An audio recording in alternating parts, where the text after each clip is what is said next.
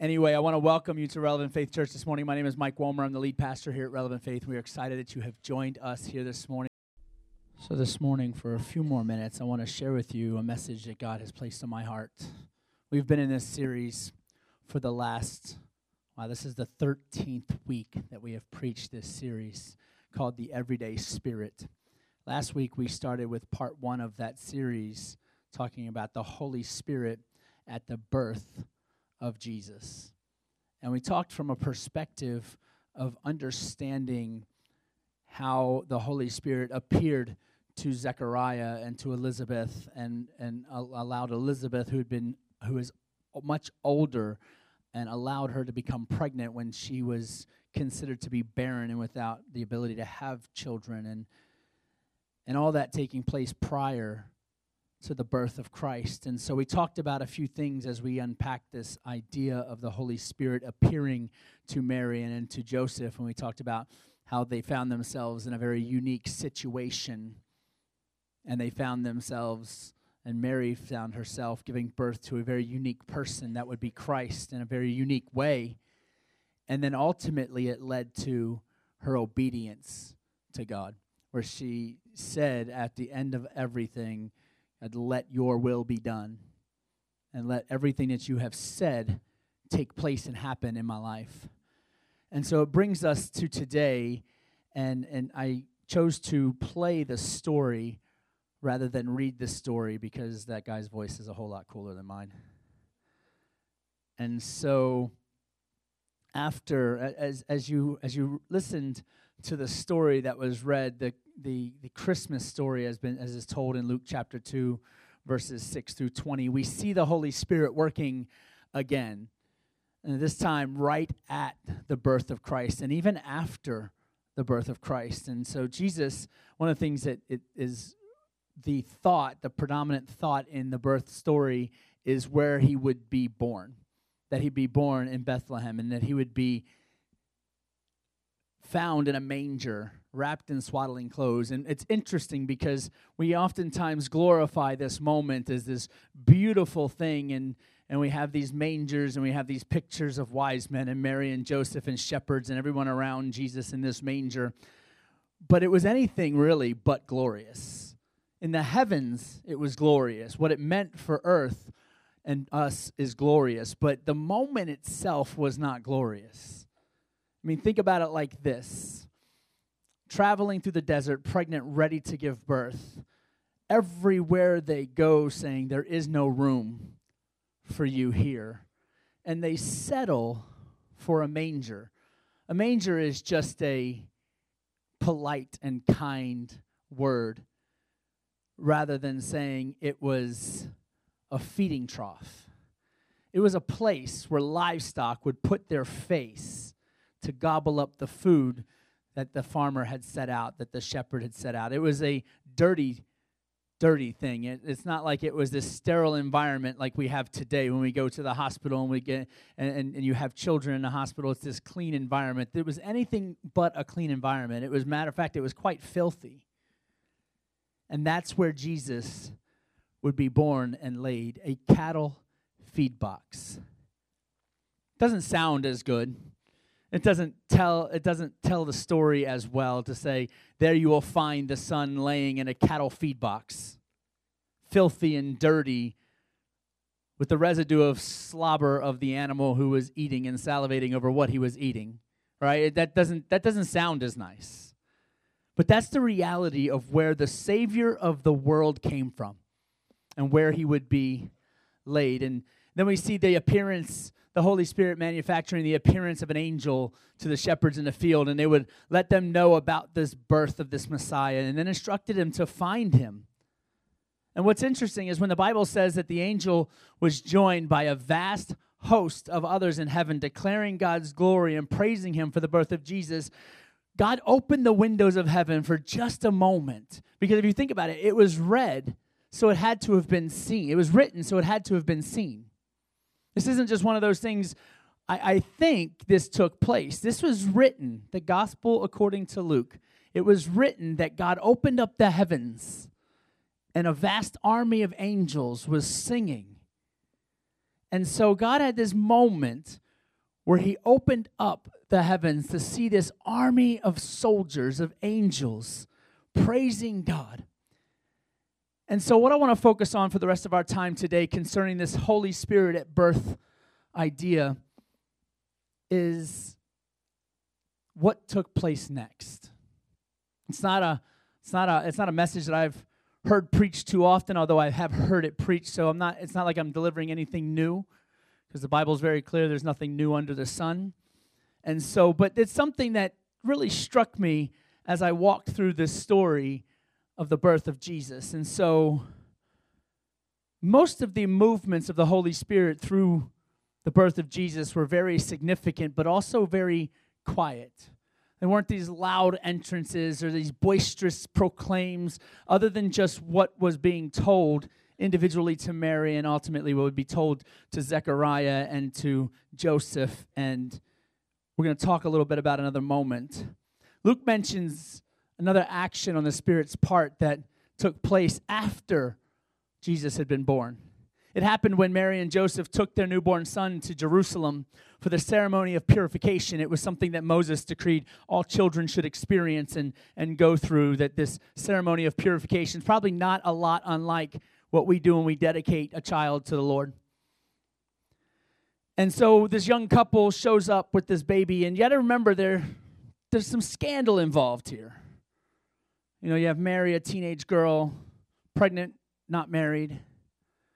Joseph struggling with the idea of how this all took place. And they go up to the temple seemingly with no expectation, not expecting to be acknowledged in any way, not expecting for anybody to fawn over their beautiful baby. And they're approached by a stranger. And he took interest in this child.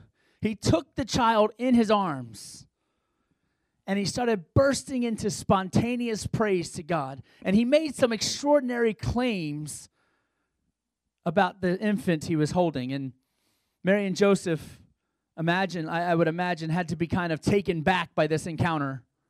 You know, and the prophetic words that were being spoken. Luke tells the story in Luke chapter 2, verse 25 through 35, and the Bible says, "At that time there was a man in Jerusalem named Simeon. He was righteous and devout and was eagerly waiting for the Messiah to come and rescue Israel. The Holy Spirit was upon him and had revealed to him that he would not die until he had seen the Lord's Messiah." Verse 27, the Bible says, "The day the Spirit led him to the temple, So when Mary and Joseph came to present the baby, Jesus, to the Lord as the law required, Simeon was there. He took the child in his arms and praised God, saying, 'Sovereign Lord, now let your servant die in peace, as you have promised. I have seen your salvation, which you have prepared for all people. He is a light to reveal God to the nations. He is the glory of your people Israel.' Jesus' parents were amazed at what was being said about him. Then Simeon blessed them, and he said to Mary, the baby's mother, 'This child is destined to cause many in Israel to fall, and many others to rise. He has been sent as a sign from God, but many will oppose him. As a result, the deepest thoughts of many hearts will be revealed, and a sword will pierce your very soul.'" Can you imagine this happening and taking place in your life with your child as you bring in, all of a sudden some stranger grabs them up and starts to speak things over their life that seemingly are amazing to even be said, and they take you back a little bit. It's funny because I want to take a few moments to look at this prophecy that was spoken over Jesus and the blessing that was then spoken to Mary. But it's really interesting because one of the passages of Scripture, one of the parts of that Scripture says that Mary and Joseph were amazed at what was being said. I find that to be interesting because here's Mary and Joseph who just gave birth to a son that they themselves physically did not conceive. And yet they were still amazed by what someone would say. I mean, I'm thinking about myself for now. I'm thinking if that took place in my life, I don't know that you could astonish me anymore. You're telling me I'm going to have a child. I had no part of making this child, but it's still my child. That would be enough to amaze me for my life. Right? But here we have them even more amazed at what he was saying. And so let's break this down a little bit, look at a few things that he said in this passage of Scripture, and hopefully come up with something that's relevant to our life and our walk today. So one of the first things he said in verse number 30 is that he is salvation. This is in your notes. If you walked in, you got a note sheet. If you want to track with us, you're welcome to do so. There's some blanks in there. Help you and me stay connected, but it gives us something to look at and look to later on in the week or weeks ahead, and you want to reflect and recall what was preached on a Sunday morning when you went to church. This is the tool that we give you to do that. But he said in verse 30, he says, I have seen your salvation, which you have prepared for all people. It's very simply that Jesus he is salvation. We shared this a little bit last week when the angel appeared to Mary and said some of the things that he said to her, and he said, he is salvation. And what does that mean? That salvation in Jesus is more than just praying and asking forgiveness for our sin. I mean, that's what we talk about, and it's very important to do, and it's the beginning of what is to take place, but it really is just the beginning. Salvation really, in its purest form, is a wholeness that we're offered to receive. What does that mean? So it's like, okay, I've given my life to Christ. I remember that day very, very clearly in my life. It was around this time, 20 years ago, that I gave my life to Christ. 21 years ago. Wow, I missed a year. Last year was 20. 21 years ago, around this time, I gave my life to Christ. And I remember the moment very, very clearly. And when I did that, when I laid myself at the altar and I wept and I cried and I prayed and all these things because I had no understanding of what was going on or even that I needed this person called Jesus. I remember that moment, but here's what I also remember. I also remember that moment, as beautiful and wonderful and extraordinary as it was, wasn't the end. It was actually just the beginning. Because for the next several years, I would do a whole lot of work on me. And when I say I, it usually means I with God and the Holy Spirit, conviction, all the process that takes place. Because even though I experienced salvation in that moment, my soul, my spirit was right with God. How many know my body, my mind, my will, my emotions, they weren't really right with God? The words that were coming out of my mouth surely weren't always glory to God in the highest. Sometimes they were like, I hate this, and you can choose whatever colorful word you want to place before as an adjective as I would describe a fence that I would be building. Because here's the thing, it's this moment your spirit is caught up with the Lord, and this moment your spirit is made right, it still takes time for the mind and the body and the will and the emotions to follow. And so salvation is both instantaneous and continuous. It's something that you go on a journey. You could call the journey sanctification if you like. That's what the church likes to use. And I like just using the word, it's my journey. My salvation journey is still going on today. And so it's a wholeness in Christ. And we think about that moment. In that moment you were made right. In that moment you were made perfect. But life itself isn't perfect. And nothing will be perfect just simply because I said, Jesus, I need you in my life. As a matter of fact, there's a pretty decent chance it's still going to be very challenging. Because here's what happens. Life is a struggle and life is a challenge. But when we give our life to Christ, now you've gotten the devil's attention. Yes, there is a very real devil. Yes, he is roaming the earth seeking whom he may devour and destroy. He's very real. And when you make a declaration to say, I belong to Jesus, now you've perked up his ears and you've gotten his attention. And so certainly he's not going to let everything be smooth in your life. It just wouldn't be the way that this world works. But wholeness in Christ is perfect.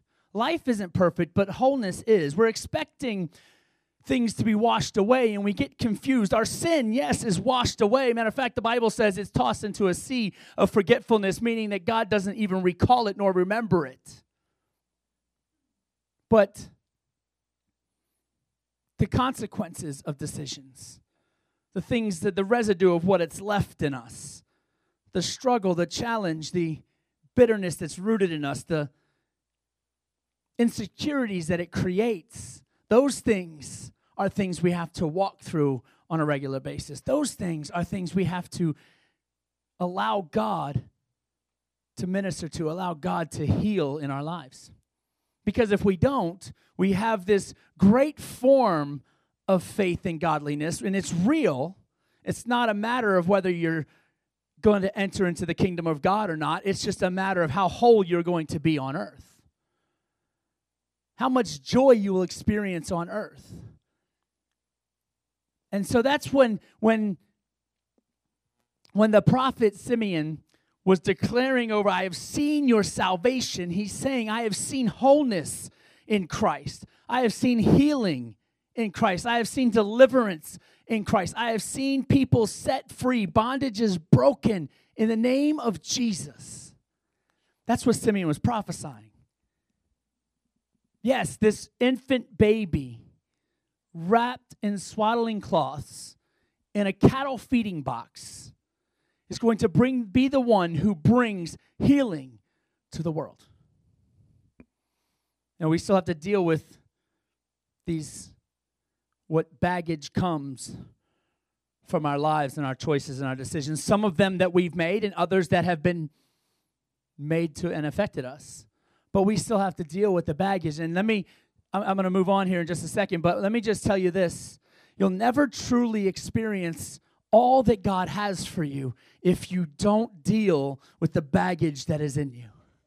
You just can't.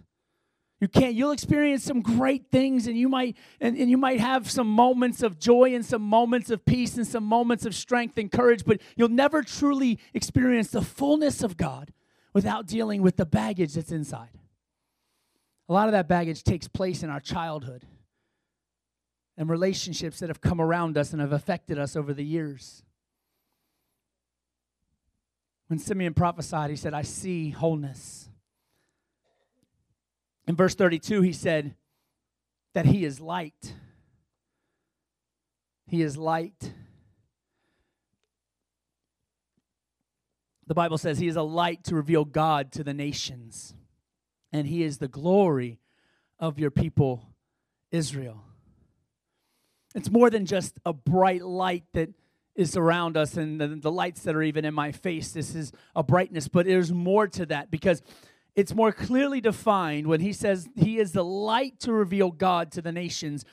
A more clear definition, and this is, I think, perhaps one of the most powerful definitions of any word I've ever studied in Scripture. And it says, this is what he's actually meaning when he says this. And he says it in their language, and in their language they know when he uses this word, this is what it means. But this light that he refers to is more clearly defined as a manifestation of God's existence to reveal both reveal and impart life in earth. So the whole point of his birth was to be revealing, but also impart life. When they said, I see he is a light, he was designed to bring and light up darkness. You know, if we blacked out every light in this room, it would get dark. You wouldn't be able to see. There's no windows bringing in any natural light. But if you took every single light in the room and made it blacked out, you would see nothing. And that's what the world looks like spiritually. It's darkness. And Jesus, born that day, brought light. He came to this earth. Jesus came to this earth. He was declared by the prophet in front of all the people in the temple. See, you got to imagine, this isn't one of these private moments. They went into a private room. This is something that publicly took place in the temple, that people's attention would have been drawn because Simeon was an Old Testament prophet, and he was widely regarded as a man of God and a messenger of his. And so when he spoke, guess what? People listened. And so when he grabbed this baby and he spoke these things over this baby, people would have heard. There was a plot to kill Jesus from day one.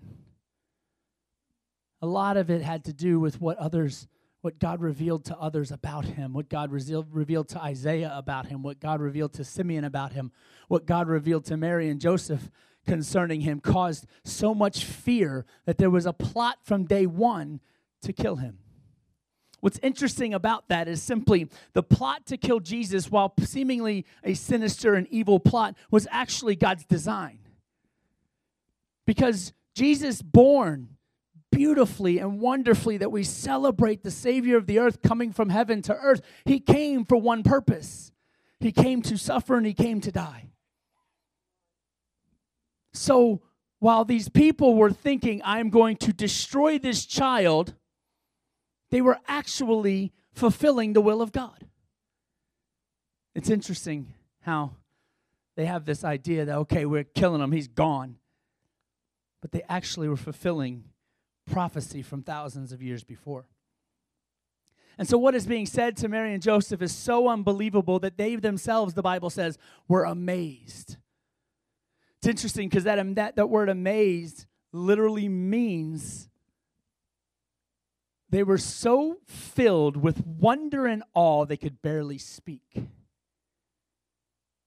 I'm thinking, wow, you just gave birth to the Holy Spirit's Son, and you're still amazed by what God would say.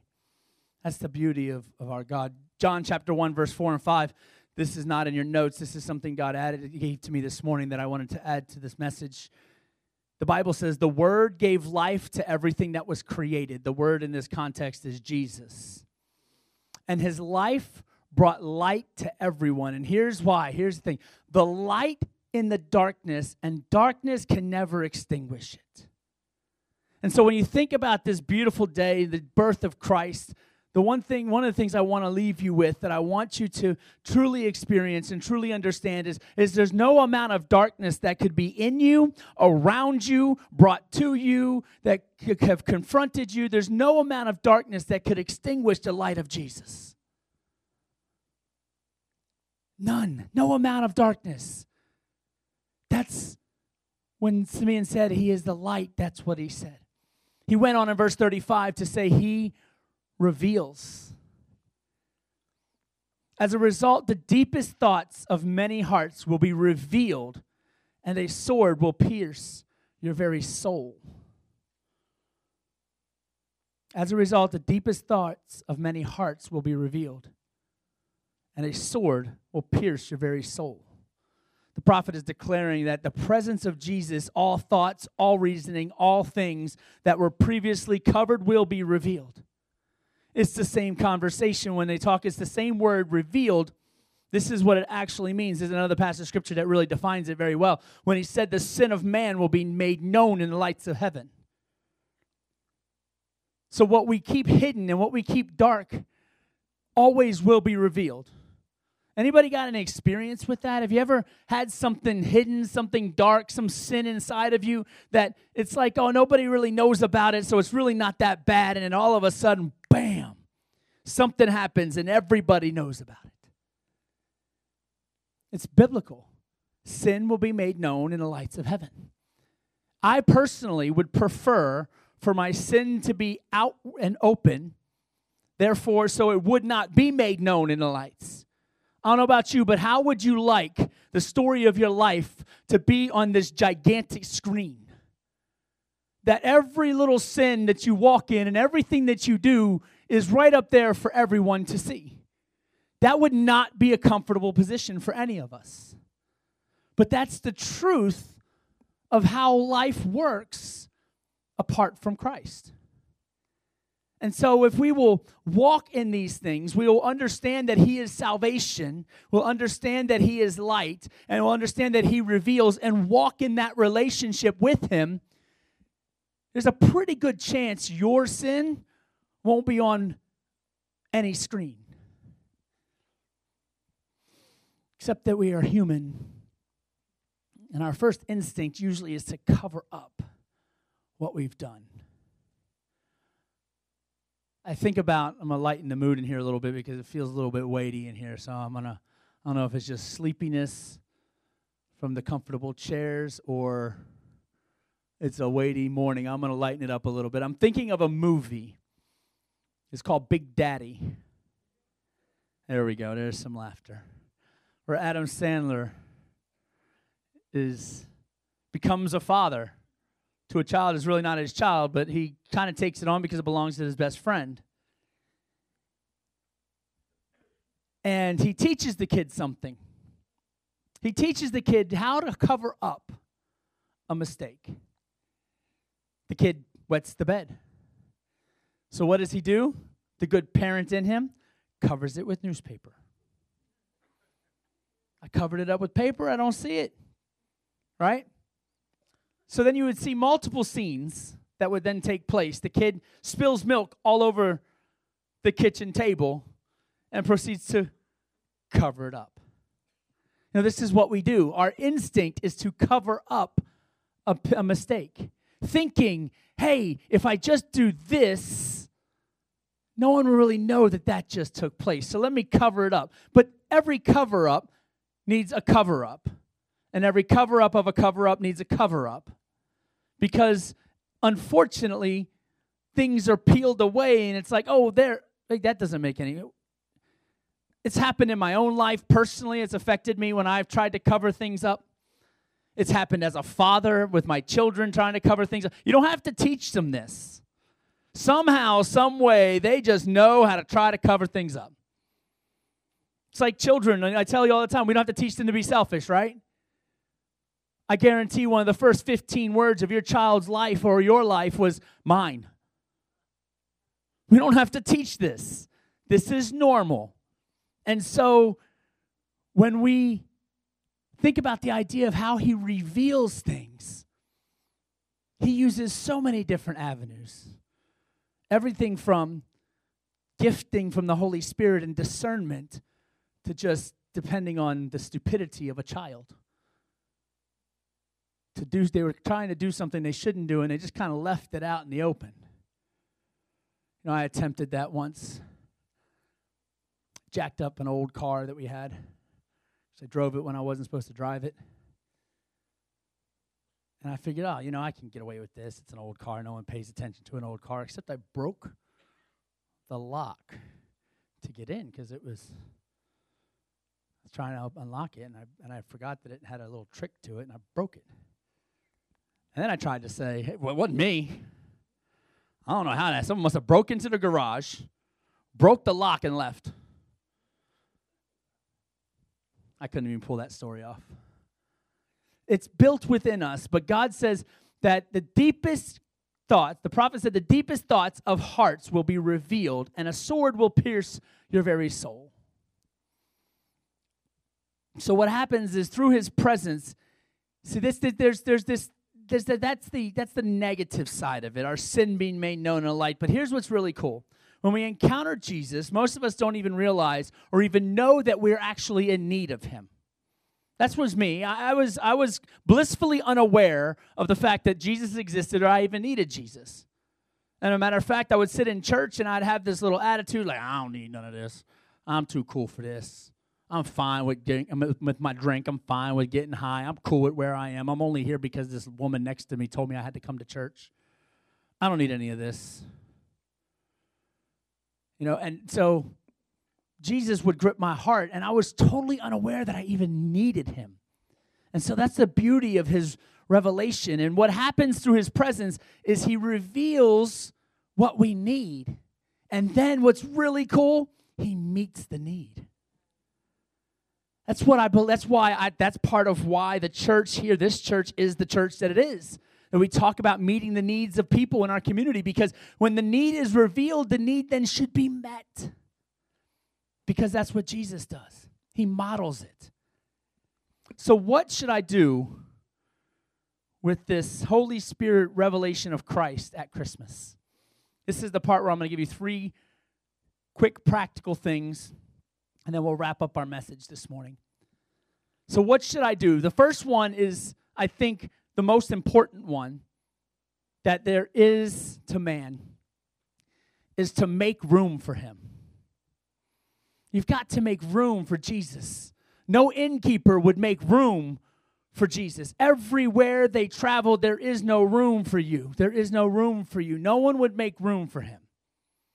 And unless you make room for him, there's nothing that can come and bless your life, because everything that you would receive is attached with conditions. The only thing in life that has no conditions is whether Christ loves you or not. Now, it's preached that it's a free gift, and it is a free gift. There's nothing we can do to earn it or deserve it, but the truth is, it will cost us something. It will cost us actually everything. But what it costs us fails in comparison to what we gain. And so make room for him this morning. No one seems to have room for Jesus. His parents searched and searched until he found a barn with a feeding trough. So the question for you this morning is, have you made room for Jesus? How do I make room? Well, I first introduce myself to him as if he doesn't already know you, but there's an introduction is necessary. Jesus, here I am, broken, missing pieces, lost, hurting. Heal me, forgive me. Whatever words you use, there's no formulated word process except to say, Lord, I love you. And even that piece can kind of be missing in the beginning. Because honestly, let's just be real. Do you love somebody the first moment you see them? Teenagers do, but now, come on, how valid is that? They're teenagers. Right? I didn't love Jesus the first moment I encountered him. I was like, oh, these people are nuts. If this is Jesus, then he's nuts. Right? But there's this encounter that says, you know what? I need something in my life. I need to make room for this one who was born to suffer and die for my salvation, for me to have eternity with God. So make room for him. And as you make room for him, and when I say make room for him, sometimes we tell people, oh yeah, you're welcome in my home. And we give them the uncomfortable couch that's got a spring popping up in the middle of it, right? When I say make room for him, I'm talking make room for him. Give him the space to move in your life. Give him the best room that you have in your home. Because that's not what we do for guests. We give them a room. It's not the best that we have. But with Jesus, we got to give him the best space we have. Don't just carve out a corner of your heart to say, oh, I think I got room right here. There you go. You fit right here. Give him some space to move. Number 2, what should you do with Christ at Christmas? Is love him. As you make room for him, you eventually will love him. It's just the way it works. Now, even like animals, we're not a pet family in our home, although we tried. Maybe. Consider it being a try. My wife would bring in a stray cat, and then I'd have to clean and get shredded to pieces cleaning a cat. They don't like being cleaned. We don't know, and I'm doing dogs neither. Your dog folks come in with hair all over you. I'm too prissy for that. I'm just being honest. Look at me. Do I look like I do well with dog hair on my sweater? Thank you, I would not. But we bring in a stray cat, and everybody loves and fawns over this stray cat until the stray cat grows and starts biting everyone's ankles, whacking people. Literally, this cat would whack you in the face. Trying to own the territory, not mark it. He'd whack you in, you get down and say, he'd whack you right in the face. Like, I just got slapped by a cat. So we figured, you know what? There's one way to really fix this. Let's invite another cat into the home. So they can be friends. And it worked for a little while. But we realized we're not cat people, and we found loving homes for these cats that would take care of them, right? And so we realized that that wasn't a part of our life. We loved them enough to invite them, but not enough to keep them. That's kind of what we do with Jesus. In a moment like this, we realize, hey, I really need something different in my life, and I'm gonna invite him in, but we don't end up loving him enough to keep him, because what he's trying to do is break some things off of our lives that don't have any business being there. Some selfishness, some I want, some this was what I want to do with myself or my life, or the sin that is, the Bible says, sin is pleasurable for a season. I tell people all the time, I dabbled in drugs and dabbled in drinking, and I did a lot of things that I shouldn't have done, and I sinned quite a bit of my life. And I'm not going to lie, it was pleasurable during that season, because that's what the Bible says it is. But when met with the fallout of all that sin, guess what? Pleasure was the last thing in my mind. And we can all relate to that in some way, shape, or form. Today, you would not suggest that what you went through was very pleasurable at all. But because it is, we have this idea that if I just tell Jesus I love him, but I still can then do the things that please me, I can walk this back and forth life, and it's going to work. And it will for a little while, until we go back to the light and the revelation. He lights up the darkness and reveals the sin. It becomes a difficult season, a difficult way to live. You have to realize that the only way you can love, if you're a child in here, the only way you can love is because Christ loved you first. It's the only way we have the ability to love. There's people in this world that don't understand that. They're like, you don't have the ability to love except for Christ that loves you? Yeah. Well, that's just ridiculous. And that's not love. Right? It's the way that works. I can love because Christ loved me. Because me in itself, some folks I really wouldn't want to love. But because Christ loved me, that he suffered and died for me, I then can love others. And so that's the goal. The goal is to understand that we are able to love because he first loved us, and then we then reciprocate that love with our life. How we live, how we walk, how we talk. It takes some time to get there. But I will say this. If you've been serving the Lord for any length of time, eventually you got to get from this consuming of milk to the consuming of meat. As a baby, you need the milk, you need the nutrients that the mother provides, and you need it for a season. But if that baby is now 13, that child better be eating more than just mama's milk. Because that's where that's only meant for a season of growth. Then you have to go. My children don't eat, and they eat everything that there is imaginable in the house. Especially my son, grown boy. It's what they do. Eats all day. 11 o'clock at night. Refrigerator's open. What am I going to eat? Like, dude, there's nothing left. Get a job. Go to the grocery store. You ate it all. And so, but this is what we do. We try to stay in one place. And if you've been serving the Lord for 5 years, 10 years, 15 years, and your life still is a reflection of what it was when you first gave Christ your heart, maybe there's some things we're missing along the journey. Maybe there's some things we're holding on to that we've not allowed the love of Jesus to actually take. Because after all, if I let this go and it doesn't turn out the way that I think it would, does he really love me? Remember, we would go back to the baggage that we talked about before that we have to carry. We have to walk through that. Last thing I'm going to share with you is this. Worship team, come and get yourself set, if you would, please.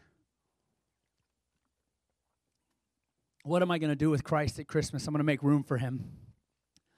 I'm going to love him, and this is one of my favorite things to do with Christ at Christmas, is I'm going to share him. I'm going to share him. You know, while Jesus is a gift to all of us from God, he's meant to be unwrapped and enjoyed, not just left under the tree in this prim, perfect condition. I leave Jesus there because, oh man, it's beautiful and it's wonderful and it's perfect. It's meant to be wrapped, unwrapped. It's just like a Christmas gift. You'll unwrap a Christmas present this year, and you'll open it up, and you'll enjoy what you just received, and you will use it. That's what Christ is. Christ was a gift to all of us from God. Meant to be unwrapped. Meant to be enjoyed. Not just left pretty under a tree. I mean, think about it. You have the answer. If you have Christ in your heart, you have the answer to the world's troubles. You have the answer to struggle, to problem, to pain, to fear, to anxiety, to depression. You have the answer to all of that. Just share it. There's so many ways to share it. You could preach it. You could help meet someone's needs. You could use your gifting to just worship and sing. There's so many ways to share Jesus. There's no one way to do it, the one way that's right. He's meant to be shared.